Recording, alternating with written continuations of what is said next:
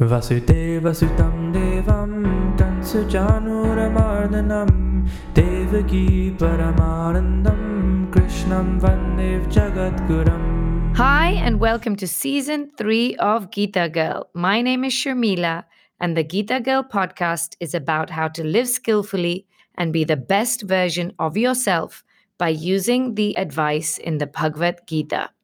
Jai Sri Krishna, Shaila.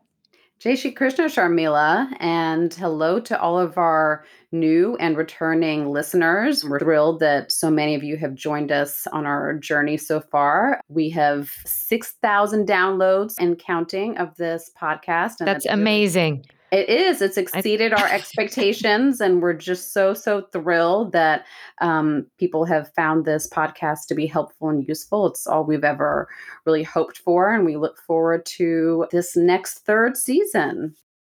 You know, we've all experienced a lot of anxiety over these last 18 months. And of course, we've all experienced anxiety even before that. And this whole season will be devoted to reducing that anxiety. I'm often surprised when people talk about mental health in hushed terms and with stigma. It's just surprising to me, having read the Gita and studied it for so many years, because the Bhagavad Gita, which was written 5,000 years ago, is all about mental health. I mean, at the start of the book, Arjun literally has a panic attack and sinks into a depression when he's faced with the diabolical task of going to war against his family, which is really an analogy of our panic and despondency when we face our own challenging situations.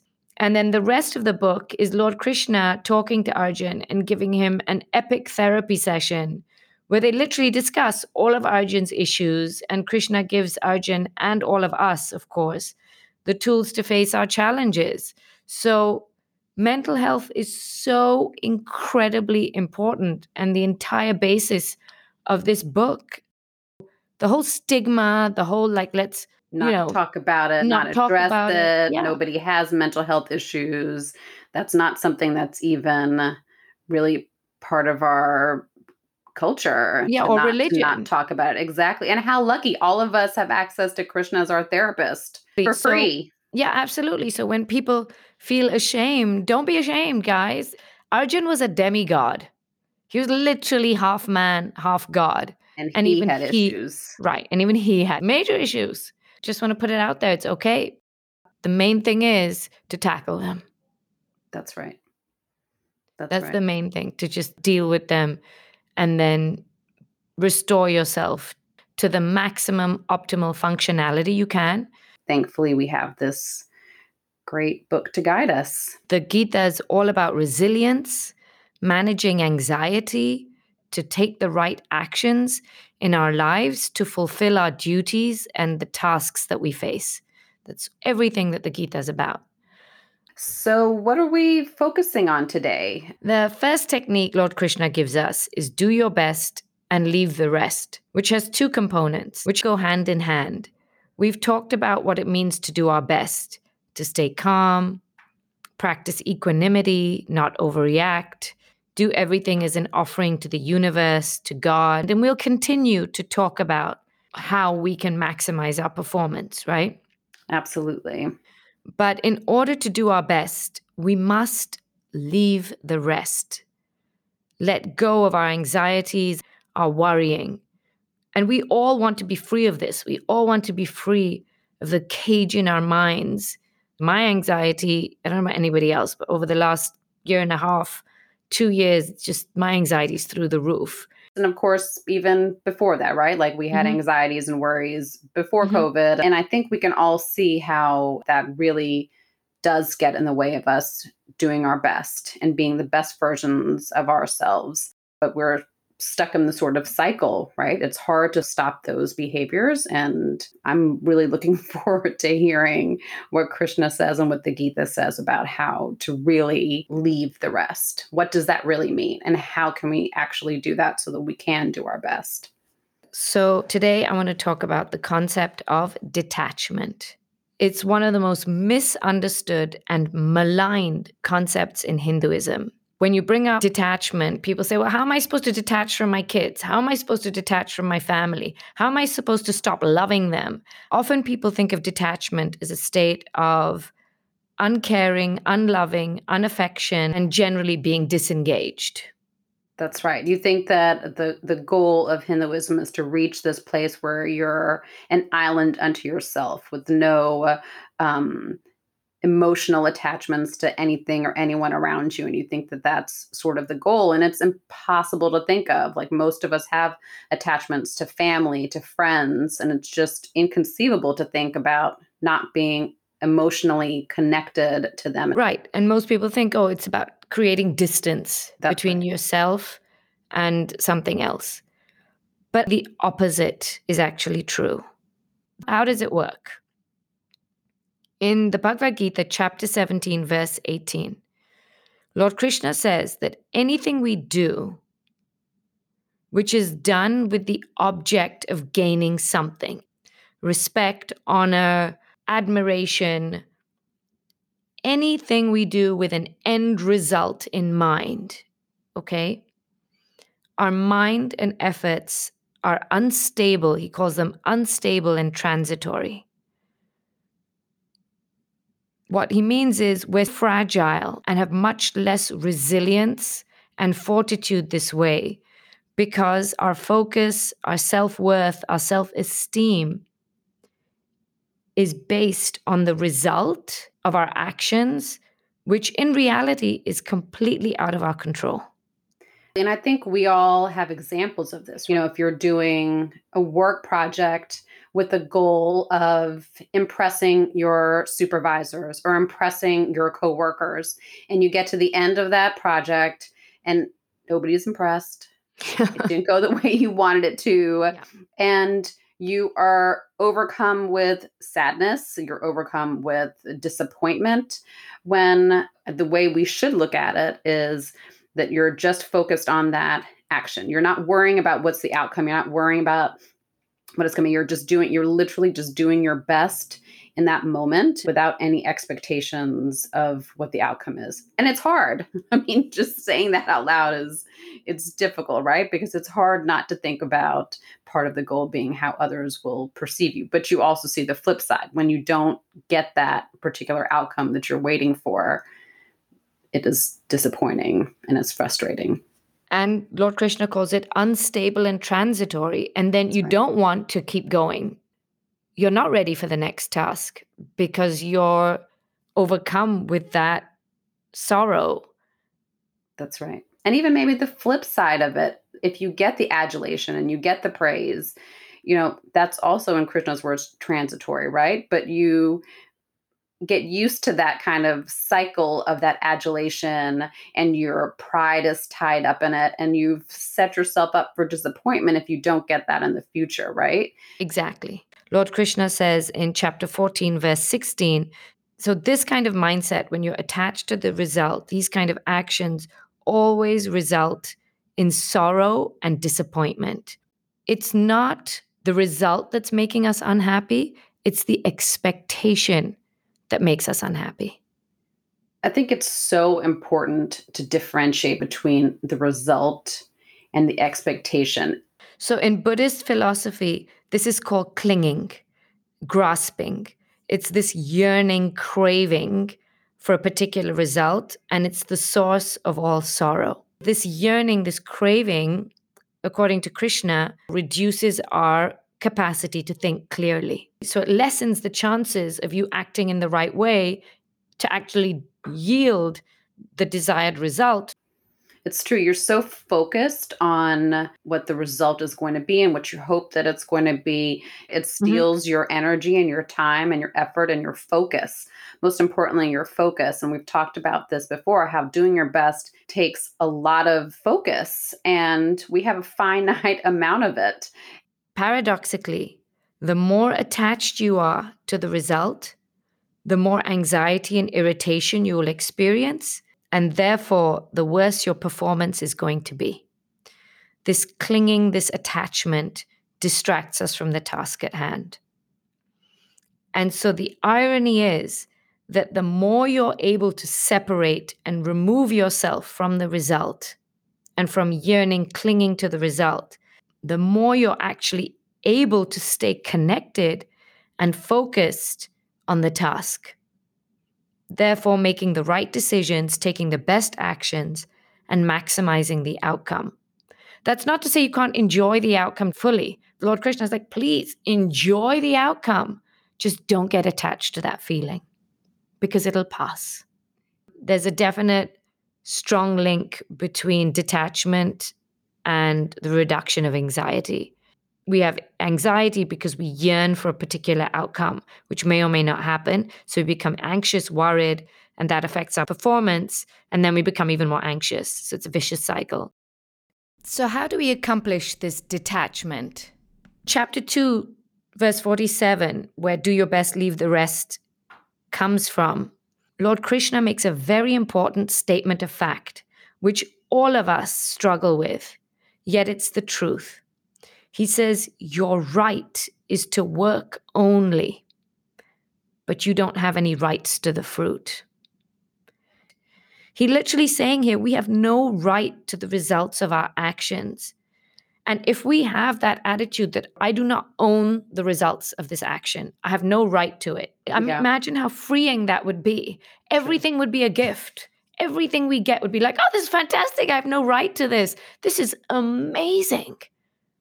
This is a gift because I have no right to it. But the opposite is true. We all have massive egos. I did this, therefore I deserve that. We forget that all the different factors that went into creating that particular outcome. That's why you don't own it. You're not the sole contributor to whatever that outcome is. You're only in control of your own actions. And so you don't own the fruits to that. 100%. As you said, Shayla, so much else went into the contribution of your action. Let's take an example that our listeners can relate to right now. Shayla, you and I, we could say that you and I created Gita Girl and we're so proud of ourselves and we should have such a big ego because we have now 6,000 downloads and we way surpassed our expectations and aren't we the greatest? However, the truth is, I don't own the success of Gita Girl. I don't, and neither do you, and I'll tell you why. The software that you and I are using right now to record it, I didn't create that. The equipment I'm speaking into and the headphones I'm wearing right now, I didn't invent, nor did I produce that. The chair I'm sitting in right now didn't make it. The meal I ate before recording to give me energy, I didn't harvest the vegetables I ate. The intellect I have right now was largely created by my teachers, the books I read, the education my parents made sure I had. I mean, the list, honestly, is absolutely endless. The building I'm in right now, the elevator I took to come up, billions of factors that have gone into and still go into creating Gita Girl. The only thing I own is the effort I made. That's the only thing that belongs to me, which is honestly just one part of so many components, which goes into making a podcast. How can I let my ego get ahead of me because I'm only one part of a whole? And that's the truth of every accomplishment of every human being on this planet. Lord Krishna says that the way it works is I did this action, therefore I created this karma. This amount of karma, and I'm showing an inch here. The result will come to me in the way the universe decides. And when the universe decides and how the universe decides is appropriate. But our egos are so massive that we think that we know how everything should shake down. I know how this should go down, but we don't. Talking about karma, it also relates to our past lifetimes, thousands of lifetimes, as well as what we've done in this lifetime. And maybe that's part of the factors that you're not in control of. When we talk about all the contributing factors, like I was just thinking of only worldly things, but maybe our karmic account is part of those contributing factors that impact the outcome that you don't have any control over. Absolutely. I have a brilliant example of the mind shift we need to make to accomplish this detachment that actually came up in class from one of my adult students. Thank you, Kalindi. It's by Kalindi. Thank you, Colin. She goes, oh, I get it. She's a parent. She goes, in parenting, there's a difference between these two mindsets. I want my child to be polite. My child must be polite. That's being attached to the outcome. A hidden statement in there, the next part of that statement is no matter what, my child must be polite. So therefore, in order to instill that politeness in your child, you are willing to hit them, berate them, shame them, do anything and everything to make sure your child is polite. Okay? Which a lot of people think is a valid form of parenting. That's the way to be attached. And every time then your child is not polite, you get upset and angry because they're not polite and you want them to be polite and they must be polite. And it's a reflection of your parenting. Damn it. Bitch isn't polite. You're going to have to edit that out. I can leave it in. Bitch, you gotta be polite. But do you know what I mean? I do. They must be polite. And then you're going to berate them, hit them, be mean to them. And also yourself not exhibit polite behavior. How can you? All common sense has now gone out the window because you are fixated, my child must be polite. However, the detached version about teaching politeness to your child is my duty is to teach my child to be polite. It's such a tiny difference. Yeah. Even like a tiny tweak of your language, right? The difference in how you feel and how you treat that situation is huge. But think about it. My duty is to teach my child to be polite. Full and stop. the different compared to I want my child to be polite. Correct. Which is a focus on the outcome. In this example, you're just focusing on your action. Correct. I'm going to give them the skills and the tools to be polite. What they do with that is what they do with that. I'm not focused on their polite behavior at the end. I'm focused on just teaching them on what your action to do is. That right on now. What my action is. I'm focused on my duty is to teach my child to be polite. So I've taught my kid to be polite. And I catch my child being like incredibly rude. Okay? Then I won't berate them and say, what's wrong? What the hell's wrong with you? Like, why aren't you polite? I will still deal with them in a polite way and model polite behavior. I will say, okay, what is my duty here? My duty is I need to teach my child to be polite. So let's discuss what happened here. Let's discuss in a polite way what he or she could do differently and my duty to give her maybe additional tools rather than shaming her and making her feel bad that she wasn't polite, which really isn't going to help the situation. Help her. You're not modeling good behavior, and it's No. certainly not going to be motivating right to the child. But here again, for you, you're always focused on your own actions, right? In this example, you're focused on your ability to teach your kid those skills. That's doing your best. And when the child falls short of that prescribed behavior, you're following your duty again, still teaching your child these behaviors. You're correcting their behavior, but you're not so invested in what that outcome is. And how your child actually behaves is not in your control. You have to accept that you did your duty and that was all that was required of you. This is far more relaxing to our nervous system and our body and gives us far less anxiety and irritation and anger and allows us to then carry on with our duty in a much more nonviolent way. The right mindset is it's my duty to teach my child to be polite, the end. That's right. This is so hard because so much of my perceived role as a parent is to mold my child into the image of what I want it to be. It's 100% outcome oriented, right? And what that makes me lose sight of is that soul was entrusted to me to take care of, to put in an optimal environment, but that soul will make their own decisions, Correct. own choices. Mhm. They have their own karma that's impacting their outcomes that I don't have control over. There's so much in child rearing that you don't have control over, right? Like your partner's influence, your family and friends' influence on their child, their peers' influence, the environment that that child is growing up. There's a myriad of factors that influence the outcome of who your child is going to be, what choices they're going to make. And also the tendencies they were born with, who they actually are. Absolutely. Their personality. And so Right.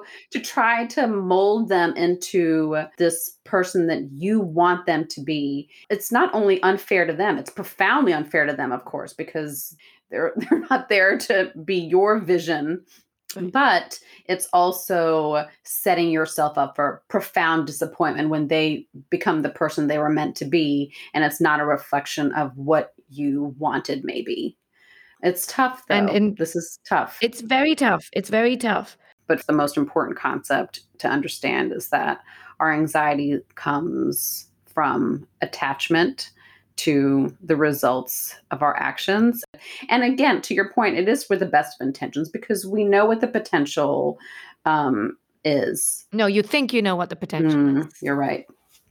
You think you You're know right. what the potential is, but you don't. You should You're be right. focusing on your own duty and maximize your fulfillment of that It's true. duty and let go of the thoughts of the potential of what you That's think is right. the person. You're not God. I'm not God. That's right. But You're we all right. think we are in our Yes, lives. We know exactly how we want this to go. it's true. That's true. Yes, So it's letting go of that.